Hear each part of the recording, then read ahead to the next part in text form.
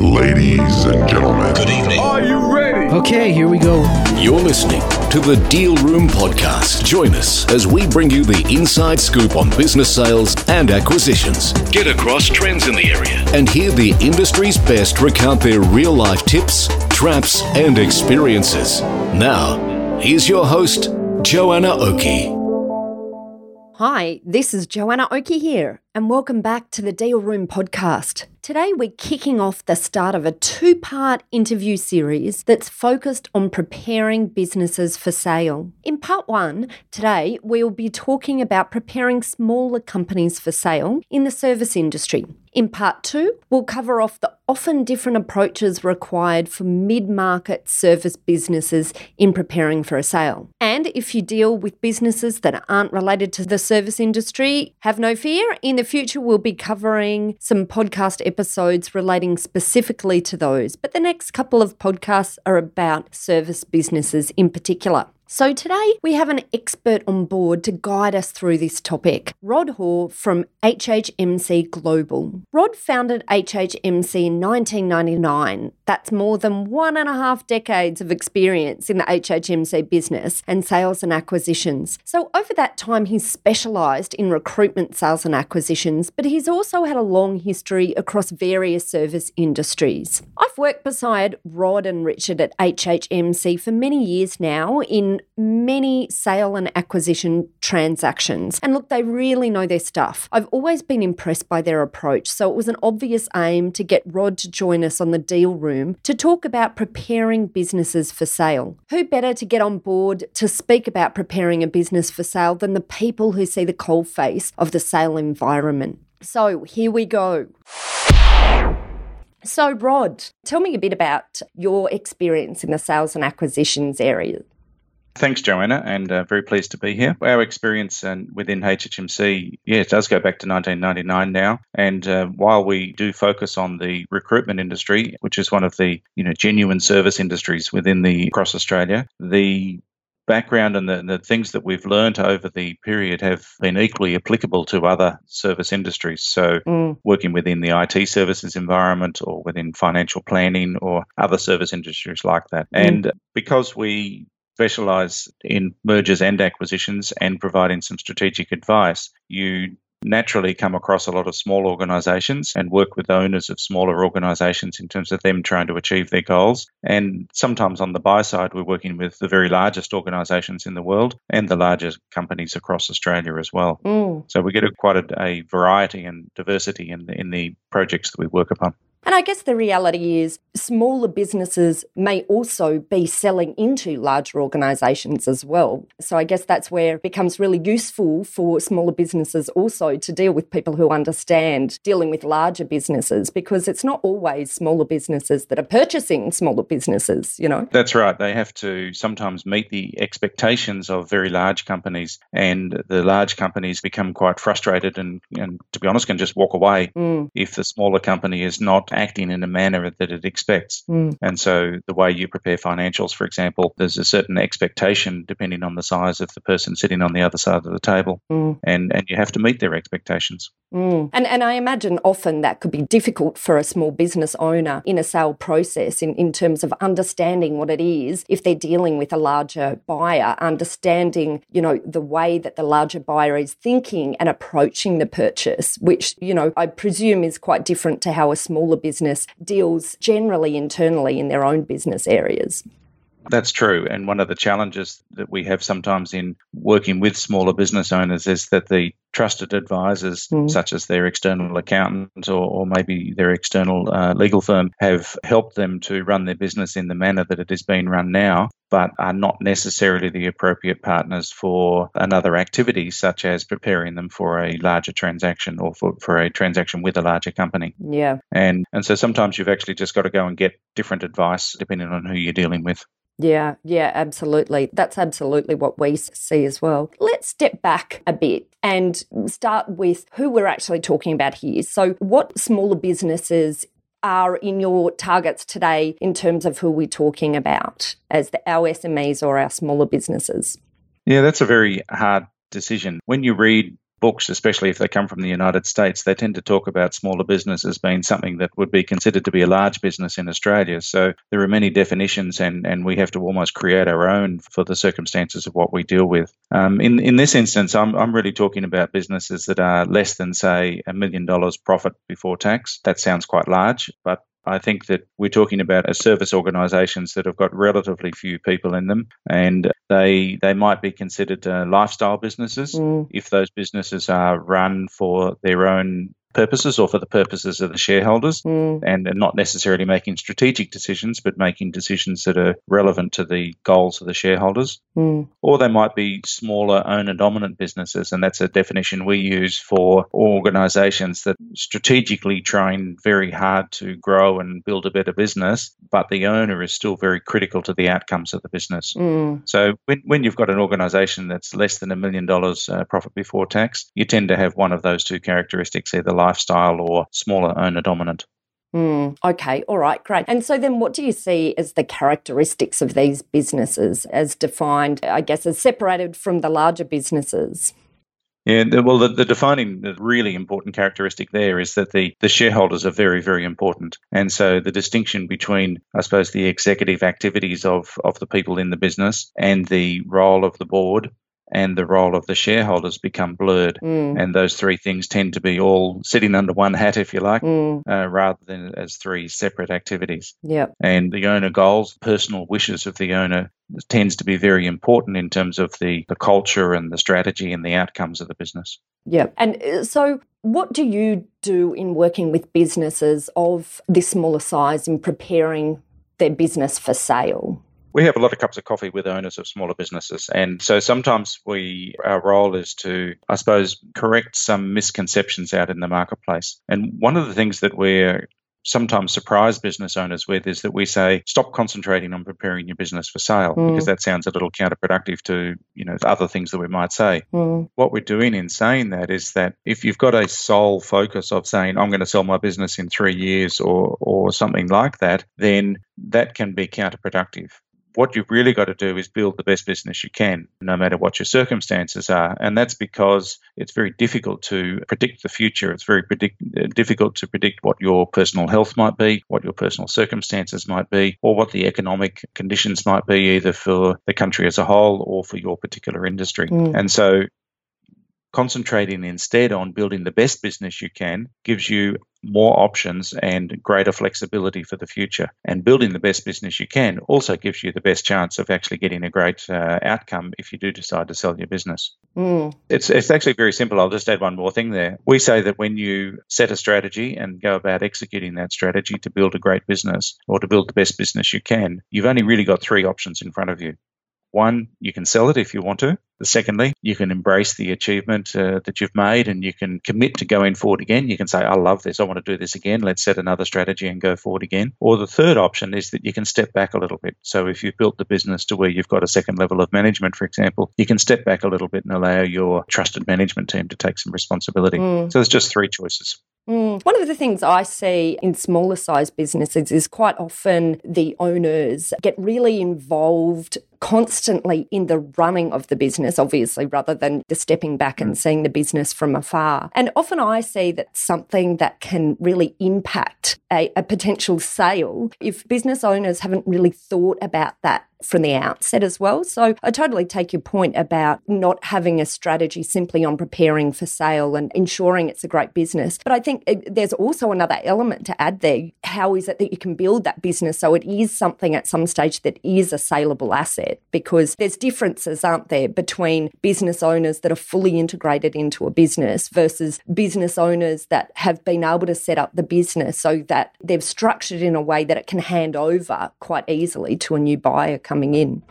Yeah, and that's a really important point because I think not enough small business owners make a conscious decision about how they're actually operating in the manner you just described. And so it comes as a surprise to them when they come and get some external advice about the value of their business, and they may be very disappointed. And that's because they've made a strategic decision some years ago that they didn't realize was a strategic decision. Yeah. And the choice about building a job, in other words, building a lifestyle business, having yourself as the key person in the business, not striving to change that circumstance, but accepting that and working with it is actually a valid choice, but it has implications, and it has implications in terms of what you might get as an equity value later down the track. And so we talk about conscious choices quite often. Yeah, I think that's a great point. It's about making those decisions consciously. And I guess maybe that is also, it does partly require a business owner to have some sort of concept of when they might be considering a sale, because it might well be the case that it's appropriate for them to have a lifestyle business for a period of time, but then to pivot the business at some point when they've decided that a sale is in their sights and start setting the business up into something that's more saleable. Yeah, that's true. And that can be quite risky, of course, because if you're successful in one manner, that doesn't mean to say you're going to be automatically successful in a different style of business and taking a different role. But yes, those who execute and probably create the most wealth out of the industry that they're working in sometimes are people who've done exactly that, where they've built themselves a lifestyle business and enjoyed the benefits of that, and then done that pivot at some point where they say, right, now we're going to create a business which has got equity value, and they put energy into that for a period of time and then sell the business. And I'm sure you must have many instances of people coming to you sort of not understanding these elements in advance enough and sort of then being quite surprised at what the true market value of their business is because they are so fully ingrained in the business. Yeah, and we are sometimes the bearer of bad news in terms of how a business is structured and what an owner's perception of the business value might be compared to what we believe based on what we do in the marketplace. Yep. And the more that we can put our blogs out there and do podcasts like this and assist people to get some understanding of the choices they've got in front of them, I think the better those business owners will be in terms of setting themselves up.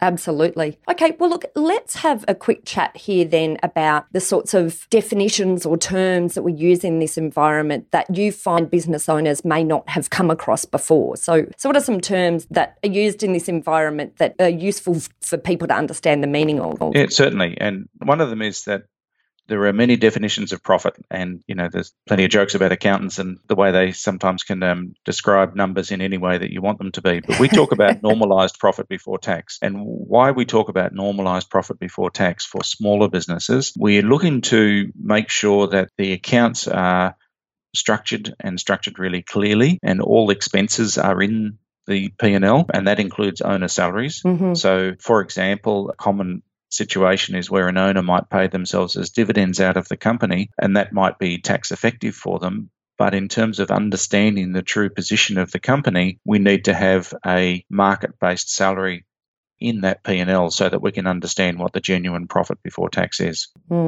And we also need all non-company expenses to be out of P&L. So there are many valid things you can do when you're running a small business that are tax effective and can help you. But in terms of getting a really clear picture of that business, we need to have all of that cleaned up a little bit. That doesn't mean to say they need to be taken out. It's just that they need to be identified very clearly so that a true position of the company's profit can be identified. And what are some examples you've seen before of that? Have you seen many examples in the past of classic areas that have needed cleaning up or classic expenses that need to be pulled out? Well, in smaller services businesses, the number one expense is salaries. And so the first thing we dive towards usually is to make sure that the owner's salaries are in there and they're in there at an appropriate level. So not overinflated, not underinflated, but in there. Mm-hmm. And secondly, that non-contributing staff members, maybe there's family members, partners and so on, quite often are drawing salaries out of the business, and they need to be clearly identified and clearly understood. And then there's just a lot of non-business expenses. So there might be excessive travel in there, or there might be other things that are in there. And we just need to really understand them, not to the last dollar and cent, making sure that the big items are understood. And that would be probably the first shock for a person, because what they put on their tax return or what they see on their monthly P&L is different to the number that we might come up with. Yeah, right. I see. Okay, great. Well, I've just got a couple of others. I mean, there's two others. Working capital is really important because, what capital is required to run the business, to pay the bills, to cover the cash flow and so on. Because quite often when we're dealing with a transaction, it is assumed that the selling organisation will leave the minimum working capital requirements in the business. And that's not something that a small business owner often thinks about. And so quite often there's a job of work to be done during the sale process to actually identify what that number shareholder is. So working capital becomes very important during the sale process. It can make a massive difference to the cash that an owner receives when they sell their business. If they've got to leave a lot of money in the business, that's difficult. If they can take money out, that's great. And usually that's not very clearly understood for smaller businesses. And so what are some sort of examples you've seen in this sort of area? Are there any horror stories of businesses you've dealt with that have had shocks in this area? One from this year is that we've been working with an organisation that is a successful growing business, and when it came to doing a really good work through the P&L balance sheet and cash flow to identify the working capital and be able to identify basically the settlement price, we found that was a cash flow hole in the business, and the company would have run into serious financial trouble in 2 or 3 months' time. And that's just because the business had probably grown a little bit beyond the way that they were calculating those things and looking after their cash flow requirements. And they hadn't identified a timing problem with cash a couple of months down the track. Yeah. So that caused a massive change in the way that the negotiation was being undertaken, and some extra work had to be done. And so do want to talk about this a bit later, but getting your financials in order and probably to a level of sophistication that is beyond what you think you need today is actually very good advice. Absolutely. Great. Okay. And any other definitions that come up? Yeah, just final one. People talk about things like multiple of profit as being what their value is, but they quite often don't talk about the deal structure. So this series is called The Deal Room. We'll talk about deal structure because the deal structure is the negotiated risk and reward between the both parties. And put it simply, if you want, as a seller, all your money up front and walk away from the business, you'll receive a lot less. Whereas if you're prepared to put a structure in place where you accept an earn-out and stay and help transition the business, then you'll receive a lot more. And so that's all about risk and reward. If you put some risk on the table, you get more. If you take the risk off the table, you get less. And deal structure is really important to understand and to try and compare different transactions that you might have heard about. And I often find SMEs and small businesses quite often are very concerned about the whole word earn-outs. Yes. And rightly in some situations, because of course that can introduce a bit of complexity. But I guess the one area that's important to understand is that there's always trade-offs, aren't there? And that earn-outs can bring the opportunity for them to derive the value that they actually think their business is worth, whereas deals without earn-outs, as you say, sometimes you're talking about then a change in the sale value or the sale price. Yes, that's right. And look, different sectors within the broader services industries have a different approach for these things, but earn-outs are very common, and you shouldn't assume that as a selling organisation or as a selling owner that you can walk away on day one. You should assume that there is some period where you've got to stay and assist with clients and with revenue generation and so on. Absolutely. All right, good. So then I guess let's get into the nitty-gritty here. What should businesses be looking at doing if they are considering a sale in the next? And I guess here we have to be clear, these are things that you probably need to be doing well in advance. So if you want to sell a business, I think you need to at least have your mindset there at least a few years before sale. But what are the mechanics that a business owner should do when they're in that process of getting geared up for a sale? And look, that's a really good point you raise, is that we sometimes joke, but it's not a bit much of a joke, it's sometimes true, that it takes 5 years to sell a business. A couple of years to get ready, allow yourself a year to do the transaction and be prepared for an earn-out that might take up to a couple of years. And very quickly you can come up with 5 years. So, don't reach the age of 65 and say, I'm going to sell my business, because you might not have left yourself enough time to maximize what you're trying to achieve. We talked a little bit about building the best business you can. And so,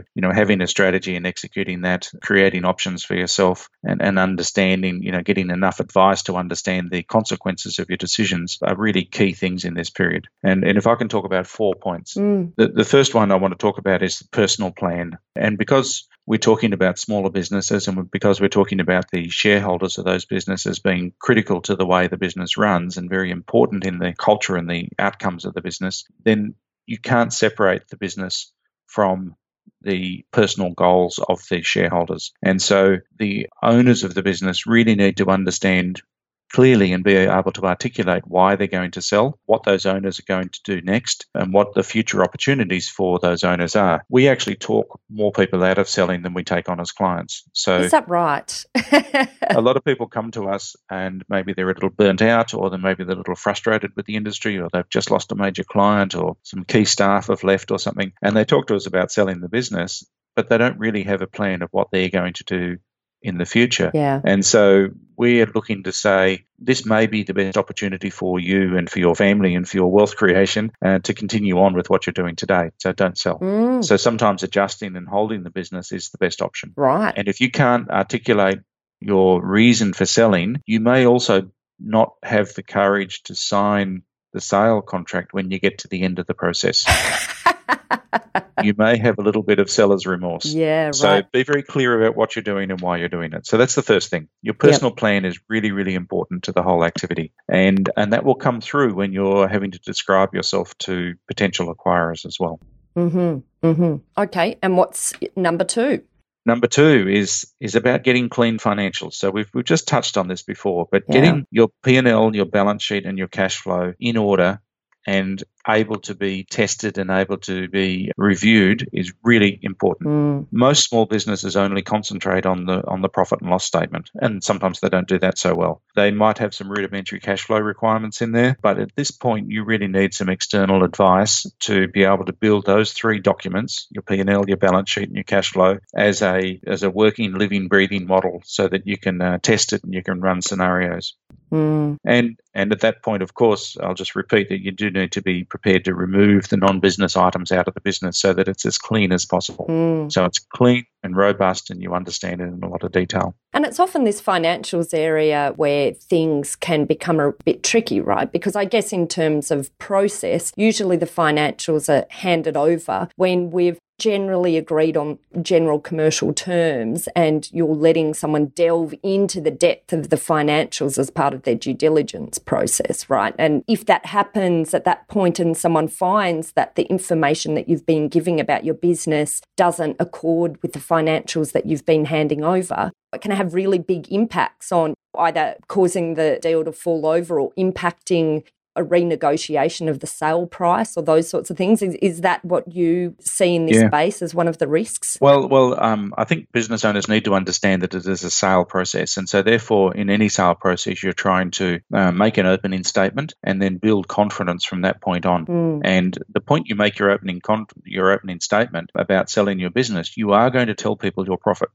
And if that number then changes, you're destroying confidence in the sale process. And so you've got to do the work ahead of time and you've got to be absolutely certain of your numbers. And that includes your forecast and your budgeting and everything else. You've got to be able to be certain about that so that you can build confidence that you know what you're doing and you're in control of your business. So coming back and saying, actually, we told you this was our profit, but we've identified a couple of extra things and our profit is not that at all, that can destroy confidence and make owners go down the street and talk to someone else. And I guess it's also about having, strong advisors at that point that communicate. If sometimes there can be differences in approaches to financial concepts, and it might just be that your financials are built in a certain way that a potential buyer has a different approach to. But if your advisors can strongly pass over the message of why the financials are built around the myth that they have been, that can save a deal, right? So it can,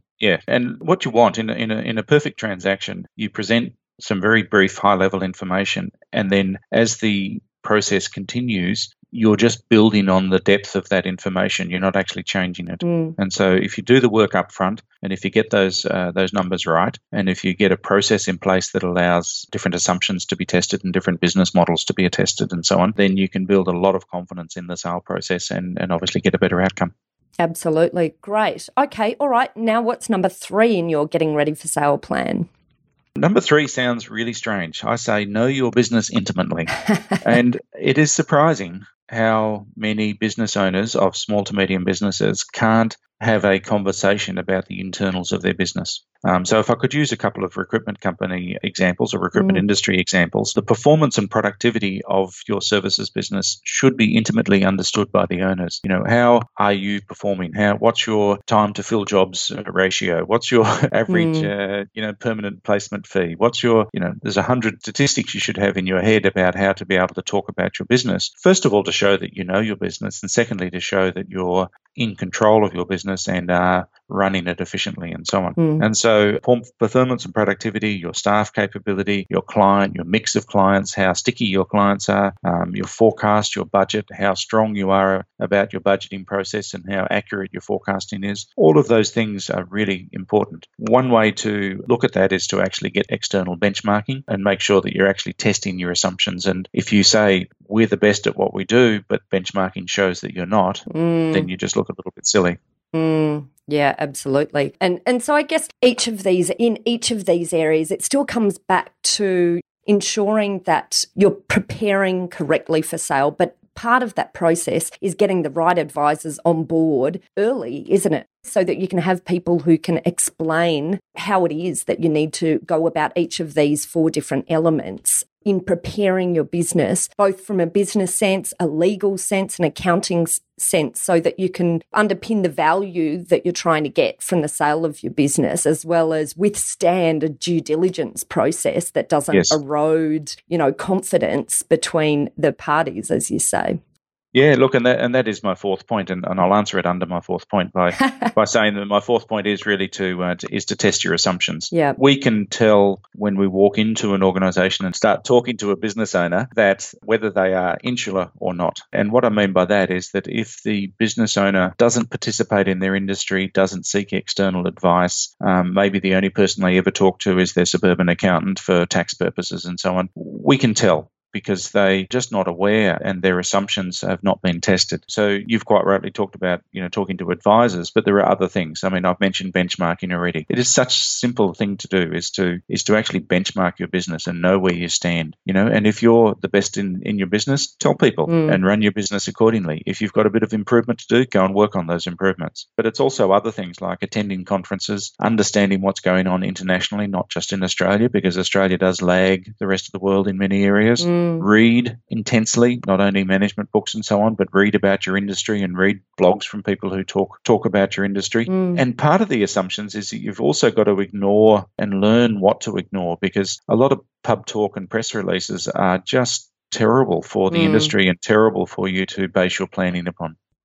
Yep. So it's getting the right advisors, getting them early, and having a broad focus, I guess. And as you rightly say, I mean, I think that's a good point you make about an international understanding, because I'd say many business owners come in without even considering an international understanding. But the point of that is that quite often there might be the potential for an international based buyer, right? So if that's going to be the case, you have to understand as a business owner where your business fits from a global perspective, I guess.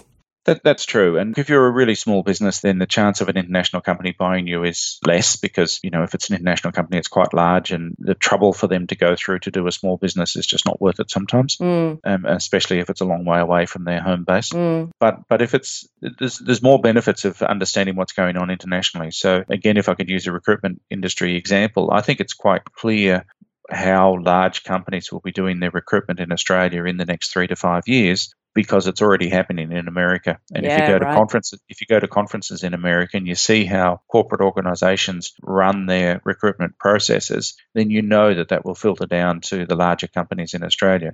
So if you're a small business and you've got some large companies as clients, then that's going to change, and you should prepare your business for that. So international exposure is sometimes about picking up the trends and trying to extrapolate that to what is going to impact you today and tomorrow. Absolutely. Fabulous. Well, look, this has been really informative, Rod. Thanks so much for coming along and chatting to us today. So just in summary, I guess the areas that we want business owners to have a think about in advance if they're preparing themselves for a sale, getting together a personal plan, working out what their personal plan is and how that fits with a potential sale. cleaning up their financials, knowing their business intimately, and testing their assumptions. I think they're the 4 areas we talked about. And I think, adding to that, getting the right advisors who understand the process you're about to go through in early on in the piece so that you can help create the right situation for this sale.